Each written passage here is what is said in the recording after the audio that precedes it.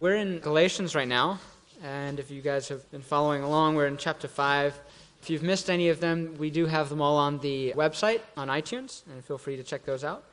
It's been a really great series so far. Just God is revealing so much, and the passage that we're about to read and go through is a pretty difficult passage. It's short and very full of very difficult things to handle. So we're in Galatians chapter 5, verses 13 through 15. If you were called to freedom, brothers, only do not use your freedom as an opportunity for the flesh, but through love serve one another. For the whole law is fulfilled in one word: you shall love your neighbor as yourself. But if you bite and devour one another, watch out that you are not consumed by one another. Good morning. You might be thinking, isn't it Advent season? Why are we looking at this passage?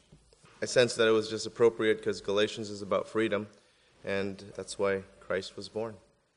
Set us free. So if you want to take a look at this subject matter of freedom, this is the book to look at, and so decided to stick with it and then let Pastor Bernard talk about Christmas stuff next week. I'm going to be with the children in the children's ministry. Let me pray.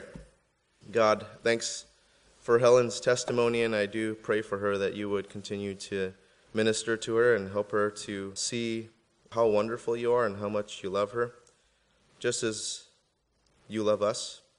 And I pray, Lord, that you would help us to see how you've indeed not only loved us, but have set us free, that your love was shown through your life as well as through your death.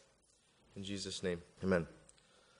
I'm hoping that this study of Galatians is giving you more than just an understanding and more than just a knowledge about freedom, that this is actually transformative in how you are living, that we can gain freedom in those things that are kind of holding us back, whether it be a guilty conscience or overwhelming burdens or debilitating fear, which can be negatively compounded actually by the church and religiosity and legalism and all those types of things. And I think many of us come from backgrounds where the church has been actually a negative impact in terms of our understanding of God, when it should actually be a place where it is being an advocate towards supporting our relationship with God. And I don't necessarily fault those churches in terms of their intentions, because I think their intentions are good. I don't think they set out their purpose to make you far from God or drive you away from God. But a lot of those times, in order for churches to kind of lead you that way, they have to substitute Jesus with a legalism or a religiosity instead of the gospel for a behavioral control or morality control and things like that. And so here in verse 13, Paul reminded the Galatian churches of their freedom in Jesus.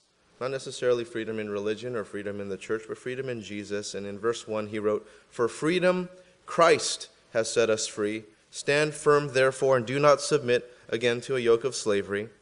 And so that's his first opening there in verse 1. And then God's plan all along was that we would be free.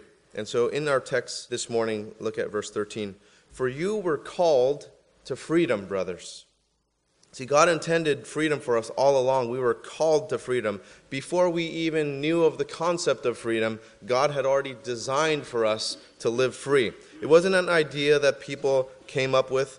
God calls us to himself. God is the author of freedom, and we're not called to religious rules and laws. So be careful when a church or religious folks tell you that you have to do something, because we weren't called into enslavement to do. You were called to freedom. And this is something for us to be aware of when we share the gospel. In your evangelism, what kind of gospel are you presenting?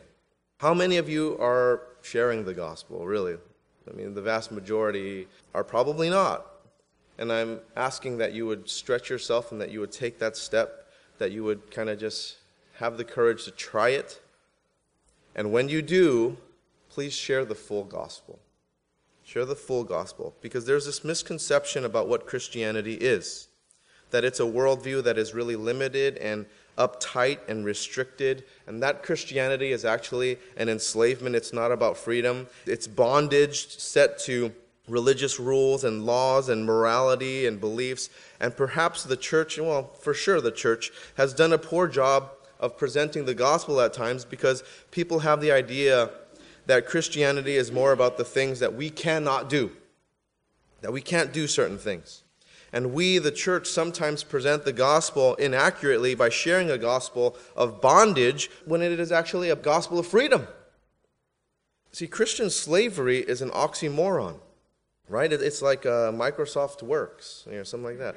So I'm actually really upset at Apple products right now because Apple OS is not really an oxymoron. It should just be renamed Apple BS or something. But I'm so unhappy with that operating system. But I digress. Let's start over. We have to present Christian freedom. Right? It's the good news. It's freedom. And that's what we're supposed to share. So the way out of the shackles, the way out of the cuffs, the way out of bondage, the way out of slavery, Jesus set you free from that. Share that. You don't have to get all complicated about anything else. Just share your freedom. Share that. And present the gospel as freedom from sin, not bondage to rules or morality. For freedom, Christ has set us free. It wasn't to move you from one form of enslavement to another form of enslavement of religious laws. It wasn't to move you from sin to laws and rules and things. We were called to be free. Now look at the latter part of verse 13 here. Only do not use your freedom as an opportunity for the flesh, but through love serve one another. Paul's a brilliant guy. Paul recognized that this call to freedom would be misinterpreted by those who would swing too far with their freedom. Right? Paul taught freedom in Christ from the Judaizers, from their religious laws, but he also recognized that some would take that freedom too far and they would abuse it by indulging in their freedom. And so it's crucial that we recognize what we have been freed from, because I think that'll help us see how far we can swing. See, we've been freed from sin. We've been freed from living in the flesh, debilitating fear, guilty consciences, overwhelming burdens, religious legalism. But see, there's this line that we can cross into bondage when we enter into indulgence and living in the flesh and going too far. And it's just as bad. Just as bad as one side of the pendulum is religious legalism. Right? So we swing too far and it's anything goes, and then you swing too far this way and it's religious legalism. Just a list of do's and a list of don'ts and additions of things to your faith in Jesus and the things that he did on the cross. Then there's this other side, anything goes. And so you have these two extremes where freedom is defined over on this side by doing whatever you want, whenever you want, however you want, and wherever you want, which just leads you back to bondage. Paul, through the Holy Spirit, was gifted with wisdom to prophetically address this issue of freedom. Because he knew, I'm talking about freedom, people are going to go way out there. And so we need to understand something about freedom. Freedom has boundaries. Freedom has limits.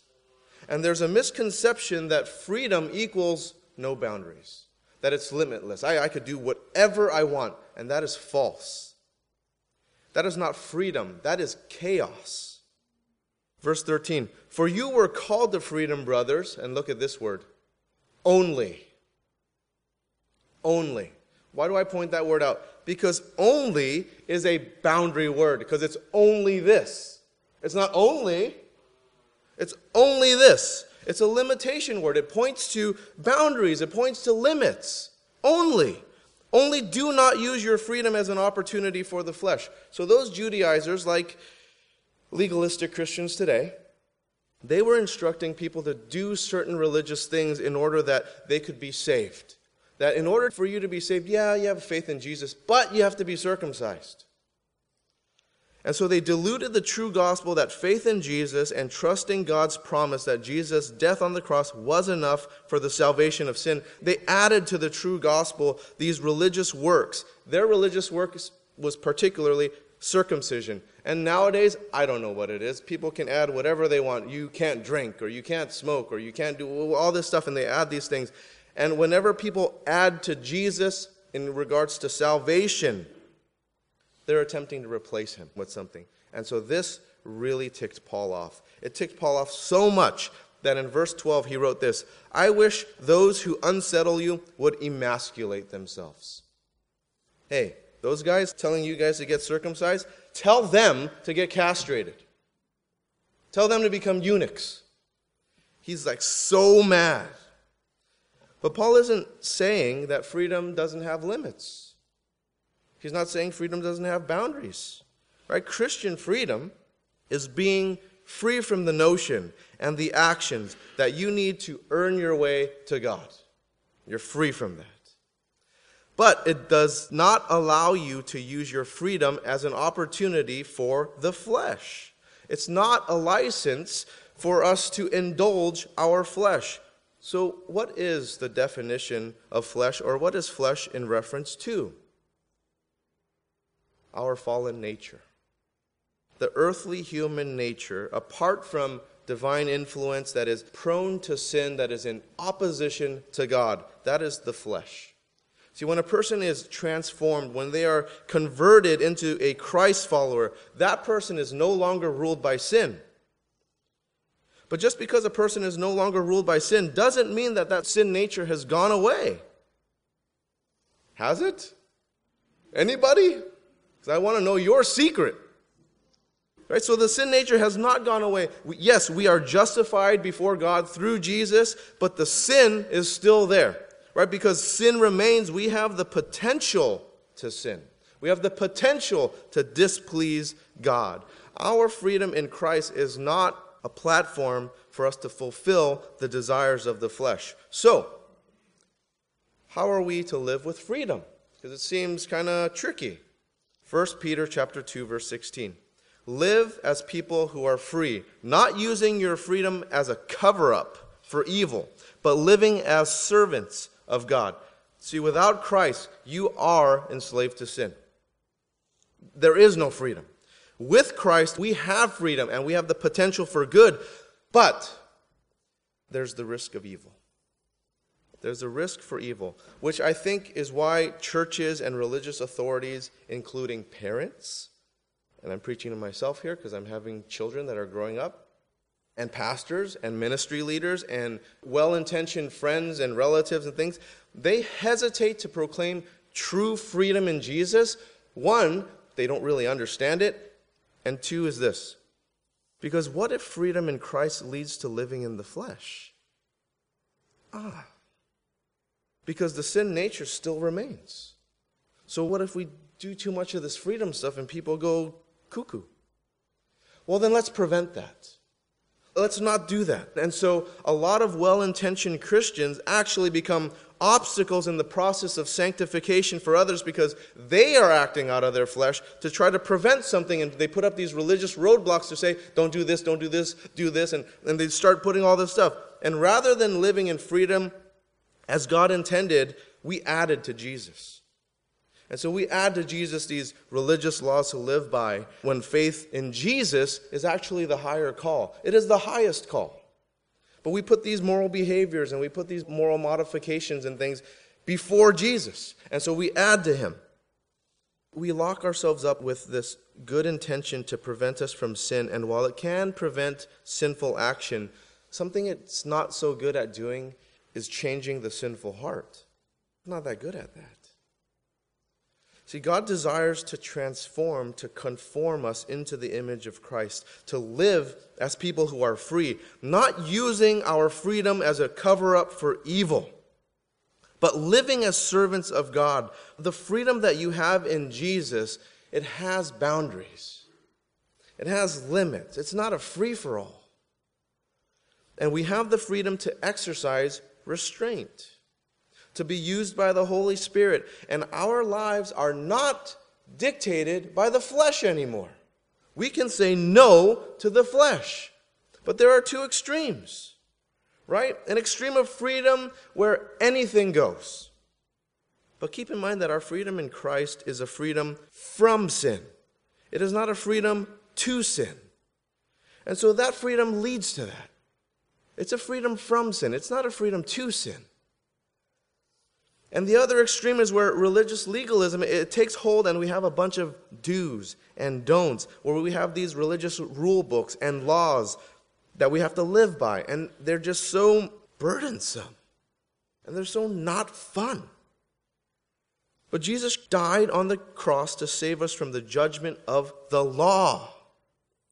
So it doesn't make a whole lot of sense to go back to the law that he saved us from. Right? It doesn't make any sense. That's too far also.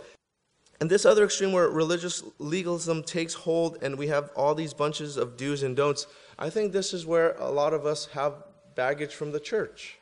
And not just the church, but maybe our parents.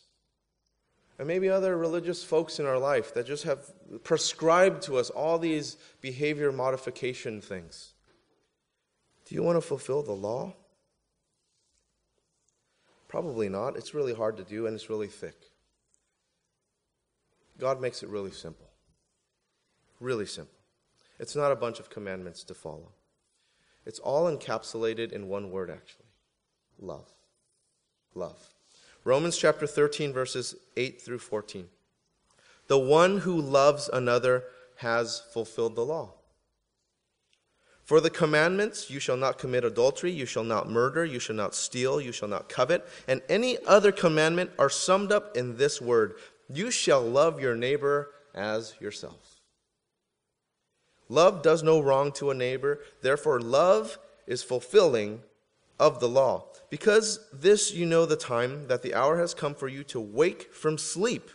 For salvation is nearer to us now than when we first believed.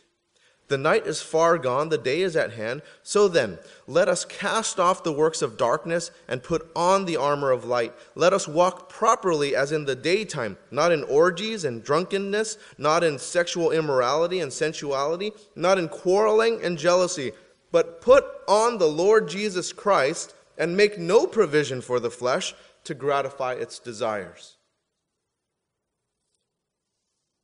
There are boundaries to our freedom in Christ. Living in the Spirit in accordance to His Word with love. In Christian freedom, we are free to love others. Have you thought about this? That you can actually break free from yourself. You can break free from being self-absorbed and selfish, and we can actually love others because we are free. See, freedom is not about self-serving. That's a bondage to your flesh. Human nature is enslaved towards self-preservation. That's what it is. And what breaks that slavery is the freedom in Christ. Christ, who is love incarnate, where we are set free to love others than ourselves. So when you look at these laws like do not murder, do not commit adultery, do not steal, and all those things, those are all things rooted in the flesh, rooted in ourself. And when we are in Christ, we are set free from the flesh. We are set free from the self.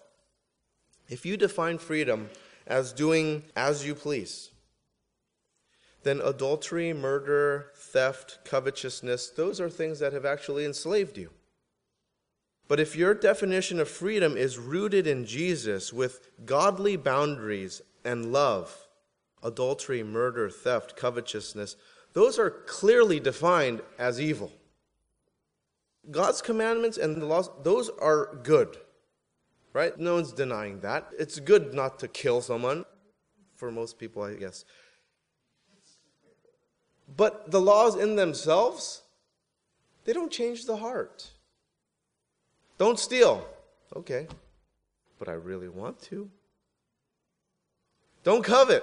All right, but your car's awesome. I really want it. It doesn't change the heart. And so even though these are good behaviors and they're good actions to live by, they don't address the proactive nature of love, which is what freedom in Christ does. It gives us the capacity to love beyond our ability. It gives us the capacity to love an enemy. It frees us from hatred, bitterness, resentment. It opens us up for forgiveness and to love those who have done unforgivable things, unloving things. It opens us up to serve one another. Continuing on here in verse 13. But through love, serve one another. Now, there's an argument that love is a two-way street. I don't think so. love can be one way, right? Some of you parents totally understand this. You love your kid to death, but in return, not so much, right? Not mine, though. I mean, we're so lovey-dovey. Because they're all under 7. Once they're teenagers, I think might be a little different. And I've always told them, no matter what you do, Dad's going to love you. You in return, I don't know. Right? So love isn't always a one-way street because God loves everyone, but not everyone loves God. Right? And so people don't always reciprocate love. But a true loving relationship, that's mutual. Right? When two people love each other in the relationship, and within a loving relationship, one party puts the other party first. That's how loving relationships work. And when they don't do that, then you have conflict.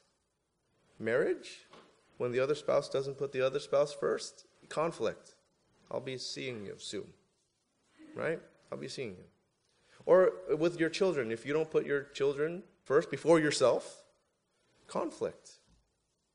And in freedom, we can do this mutual loving relationship thing. We aren't enslaved to self-preservation. Jesus proved his love for us with his life and with his death. And if we are in a loving relationship with him, how is that love we express to Jesus manifested? John chapter 14, verses 23 and 24. Jesus said, "If anyone loves me, he will keep my word, and my Father will love him. And we will come to him and make our home with him. Whoever does not love me does not keep my words. And the word that you hear is not mine, but the Father's who sent me." Our freedom in Christ has boundaries with Jesus, and it has this outwardly focused love. Right? Verse 13, "But through love serve one another." Freedom in Christ happens in community. You cannot do it yourself. Because if you can, then it would have said, "But through love serve yourself." But it says, "But through love serve one another." It's a given that it's in community. You can't serve one another if there is no other. Right? So there's others. And so when we worship in community, when we do anything in community as a church, we have to look at it through the lens that we must serve one another through love. And so worship, for example. You are free to worship here. Right? You can stand, you can sit, you can kneel, you can have all these different things going on with yourself. There's freedom in how you want to exercise your freedom to worship. But you have to keep in mind the difference of freedom in worship and the freedom in Christ we have to serve one another through love. We have to keep that lens there. Right? Because, for example, not everyone wants to listen to extra musicians. So there are times, sometimes in a worship service, where people will come in and they'll bring in their other instruments. Right? And they'll go along with the worship band. And they'll play their tambourine or their drum or whatever else in the back there. That's not cool. I mean, that's a distracting thing. Right? That is not through love serving one another. This group here is serving the church. When you're doing that, it is between you and God. Right? You are worshiping and you're free to worship and you're taking that, but it's kind of a selfish thing because you're not keeping in mind everyone else around you. That maybe not everyone else around you wants to hear the little egg shaker or the tambourine or whatever else you bring, the kazoo or whatever, the accordion, I don't know. So if you have other instruments going on, stop. Or if your voice is just distracting. Or if there are children who are disruptive to the worshiping community. The question to ask is, are you serving one another through love? Because if you're not, it's just between you and God and it's just selfish. It's selfish. It's not serving one another. And so, if it is not serving one another through love, if it's not, exercise wisdom. Exercise discernment to put that instrument away. To not sing as loud. To pull others away from worship. To quiet down those disruptive children. And so your freedom to worship also has boundaries. It's not a free-for-all. It's not all the way over here. But it's not all the way over here either, right? And so, how do we kind of balance this stuff out? Your freedom to worship has boundaries when serving one another through love. That's the huge gray area. Is it serving one another through love? Or maybe another subject matter, when we're looking at giving of tithes and offerings and things like that. See, there's a mutual love between you and the church community. And to serve one another through love in giving, right? So that someone can pay for this nice heat, or the rental of the facility, or staff that is serving you guys. Things like that. That stuff is serving one another through love. And you can look at this through almost anything. Fellowship, prayer, communion, service, serving one another in the church through love. Your service to one another through love is so needed at this church. We are always in need of people serving in the church. And we need you. And we need this church to love one another, for us to chip in on different things and to serve one another. Loving one another in worship and giving and serving. So you don't have to do anything for your salvation. I'm not saying that stuff equates to salvation, because you're free. You don't have to serve. You don't have to give in order to be saved. You don't have to do any of that stuff. You're free. You don't have to do anything. But don't misunderstand me. Your freedom has boundaries, and you are free to serve one another through love. You're free to serve. Right? What does it mean to serve one another through love? Does it mean that the same people serve week after week? Does it mean that you come to worship only when you feel like it, when it's convenient? That you only give to the community when you want to? See, our Christian freedom doesn't justify us to be selfish, to be unloving. And when we act that way, it's just being inconsiderate, discourteous, impolite, and it's just bad manners. See, freedom has boundaries. It's not a free-for-all. And freedom through love serves one another. It serves one another. How we worship, how we give, how we serve, it is all in the context of freedom in Christ. It's not about being selfish, and it's not about being self-absorbed. It sets us free from ourselves. See, freedom has a part in fulfilling the whole law, the entire law, that God's law is a guideline for Christian living. Verse 14, for the whole law is fulfilled in one word, you shall love your neighbor as yourself. Doesn't that sound familiar? That's Romans 13. All the religious laws in the Bible summed up in one phrase, you shall love your neighbor as yourself. Your relationship with God can't be earned. And no matter how obedient you are to it and how pious you are in following religious laws in the Bible, it does not make you any more righteous than the one who doesn't follow any of them. What makes you righteous is your faith in God's promise. It's not anything you did. That through Jesus, who died for you, he bared the penalty of death on the cross for you because we couldn't keep the full law. And we can't earn acceptance into the kingdom of God by keeping the law. But once we have been accepted by God, keeping the law is a manifestation of the love in our hearts for the creator of that law. We keep the law not as religious legalism, but as an expression of love to the lawgiver. The law directs us to Jesus for salvation, and Jesus directs us to the law, not that the law is what is credited for gaining us acceptance to God, but that it becomes the guideline for our Christian living. Let me give you an example of this in the Old Testament. Notice that the law given to Moses was given to the Israelites after being set free from Egypt. You ever notice that? The law was given to them after they were set free from Egypt. Living by the law was not what set them free from slavery in Egypt. Right? The law was given after they were set free. And it was their guide on how to live their lives after they were set free. And the same goes for us. The law is not what sets us free. The law, after we have been set free from sin through faith in Jesus, becomes our boundary on how to live in freedom according to the Word of God. Take a look at Romans chapter 8, starting in verse 1. is therefore now no condemnation for those who are in Christ Jesus. For the law of the Spirit of life has set you free in Christ Jesus from the law of sin and death. For God has done what the law, weakened by the flesh, could not do. By sending his own Son in the likeness of sinful flesh and for our sin, he condemned sin in the flesh, in order that the righteous requirement of the law might be fulfilled in us, who walk not according to the flesh, but according to the Spirit. There's this pretty cool Old Testament picture of what this looks like, and it's in Exodus chapter 21, starting in verse 2. Hopefully this illustration makes this a lot more clear. When you buy a Hebrew slave, he shall serve you 6 years, and in the 7th he shall go out free for nothing. So this is known as the year of Jubilee, that 7th year, forgiven of debts.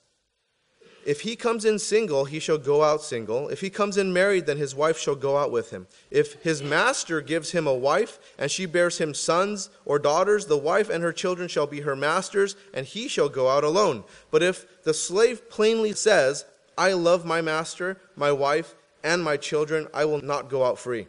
Then his master shall bring him to God, and he shall bring him to the door or the doorpost, and his master shall bore his ear through with an awl, and he shall be his slave forever.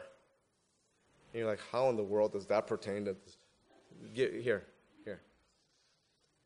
This was the ceremony that was done in the presence of witnesses. And this is serious stuff. Because this servant who worked for his boss for 6 years, and in the 7th year he's done. There's no obligations. He's free. But if that servant just really loved being a part of that household, because that boss just really loved him, right? He blessed him. He gave him a wife. He gave him a family. He gave him all these things. He was just merely a servant. He couldn't afford to do any of that stuff. But his master blessed him with all that stuff. And if he wanted to be there the rest of his life, then let's show the world. Let's show everybody how well you have treated me. So they're going to have a party, and they're going to do this piercing to prove it. And so it was this testimony to the world that this servant loves his boss and the family that he was blessed with. And for the rest of that servant's life, his freedom was within the boundaries and the guidelines of his master's home. He couldn't just do whatever he wanted. He was in his master's home. And it's not because that's how the servant earned acceptance into the home, right? But it's because he already had been accepted into his master's home. So you see, piercings are biblical. Go ahead. Go for it. Piercings are biblical. I'm kidding. That's not the justification for piercings. But you're free to do that. But we don't have this same expression today, right? We don't do this today. Even though I think it's pretty cool. It's really hardcore, but I think it's cool. But it's the same posture. That hasn't changed. The attitude, the posture, the heart towards our master has not changed. You don't get your on the door or doorpost anymore. But it's all the same. The heart's the same. Right? I don't look at it as a bondage to be a Christian. Right? Oh man, I have to live like that? And I can't do that, and I need to do this, and it's not like that at all. It's a joy. I love being in my master's house. His boundaries are cool. Fine with me. I'm not going to mess up myself going too far this way or going too far that way. I'm good right here. And in my master's house, he says, don't commit adultery, don't murder, don't steal, don't covet. Sounds good to me. Because if I'm coveting someone, what if someone's coveting my stuff? I want to treat you just as I want to be treated. I don't want you to kill me, so I guess I won't kill you. Right? I don't want you to sleep with my wife, so I won't sleep with yours. So that's good. We're good. We're treating each other the way we want to be treated. And so that's how I'll live. Why? Is it because it gives you access to your master's house? No, that's not why. He gave me access already. I was there already. I was free to go. 7th year, I was there already. But it's because I like living here. I like living here. Jesus gave me access to the house. It's not because of what I did. I just want to live according to what my master said because I love him. I want to serve him. I don't live according to his word out of obligation, but it's out of adoration. Right? He gave me everything I have. He gave me my wife. He gave me my kids. So it's not his laws that drew me to be with him. It's how much he loves me. He took me into his home when I was just a complete stranger. And he treated me as his own. So yeah, if that was the way to do it, then sure, where's the doorpost? Let's do this. It's going to hurt like heck, but my future's great. And I'm there. And freedom as a Christian does not mean that we disregard the law. The law, the morals in it, guides our lives for Christian living. It is not what saves us, but how we live by it after salvation is an indicator of the love in our hearts for the creator of the law. Now, what did Jesus say about the law? Matthew chapter 5, verse 17 through 19. Do not think that I have come to abolish the law or the prophets. I have not come to abolish them, but to fulfill them. For truly I say to you, until heaven and earth pass away, not an iota, not a dot will pass from the law until all is accomplished. Therefore, whoever relaxes one of the least of these commandments and teaches others to do the same will be called the least in the kingdom of heaven. But whoever does them and teaches them will be called great in the kingdom of heaven. For I tell you, unless your righteousness exceeds that of the scribes and Pharisees, you will never enter the kingdom of heaven. See, our freedom in Christ is not a license for us to sin. And it's not about the quantity of our righteousness. It is about the quality of our righteousness. It's not the number of religious acts that we do or the immoral things that we don't do. It's about where our hearts are, whether our spirits are in line with His. And religious people are good at adding religious things on top of religious things. But Jesus is more than enough. Nothing needs to be added. He is perfect, and we've been given perfect boundaries to live within true freedom. To experience freedom without boundaries is indulgence. Right? And to experience freedom with too many boundaries would be legalism. And Jesus gives us true freedom. We are like the house of Israel in the prophet of Jeremiah's time. Jeremiah chapter 31, verse 33. For this is the covenant that I will make with the house of Israel after those days, declares the Lord. I will put my law within them, and I will write it on their hearts, and I will be their God, and they shall be my people. The law in our hearts is not about going buck wild, right? It's about true freedom to exercise love to the unlovable, to exercise self-control in uncontrollable circumstances, and to be able to live in accordance to God's word when everything within me wants to act out of my flesh, wants to act out of sinful nature. Now, what happens if you fail to understand Christian freedom? It's bad news. It's really disastrous. Because you can swing really far and indulge your flesh, misinterpreting what freedom is. I don't know anyone in a good spot that's gone that far. Not one. We'll take a look at this next time that we're together in the list of those things, starting in verse 19, where Christians who fail to understand freedom justly participate in that list of things, and what happens to them? What else happens? Verse 15. But if you bite and devour one another, watch out that you are not consumed by one another. It's just total chaos, disorder, unruliness. The picture here, it's just like a pack of wild animals going nuts, cannibalizing one another. Right? Failure to understand Christian freedom, it equals to disaster, chaos, destruction. And we're talking about Christians here. I'm not talking about the world. I'm talking about Christians. This is us. Christians who are infighting and confused about their freedom in Jesus. And it's just a really ugly thing. Right? When churches are too far on this religious legalism thing, it is ugly. When churches are just like, hey, do whatever you want. It's all love. It's all freedom. It's disastrous. You want to know how to be a true believer in Jesus, who is truly free in Jesus? You live within God's boundaries. You exercise self-control. And through love, we serve one another. And it plays a part in fulfilling the whole law and how we are obedient to the law. That it's not an external act in addition to our salvation, but what it is an evidence of our love, what's in our heart for the creator of that law. You want to know how to be truly free in Jesus? Jesus summed it up here in John chapter 8, starting in verse 31. So Jesus said to the Jews who had believed in him, If you abide in my word, you are truly my disciples. And you will know the truth, and the truth will set you free. Let's pray. Father, thank you for your word. And I pray, Lord, by the power of your Holy Spirit, that you would help us, encourage us, support us in abiding in your word, so that we may know the truth and that the truth can set us free, that it will set us free. And Lord, I pray for hardened hearts, because I sense those here.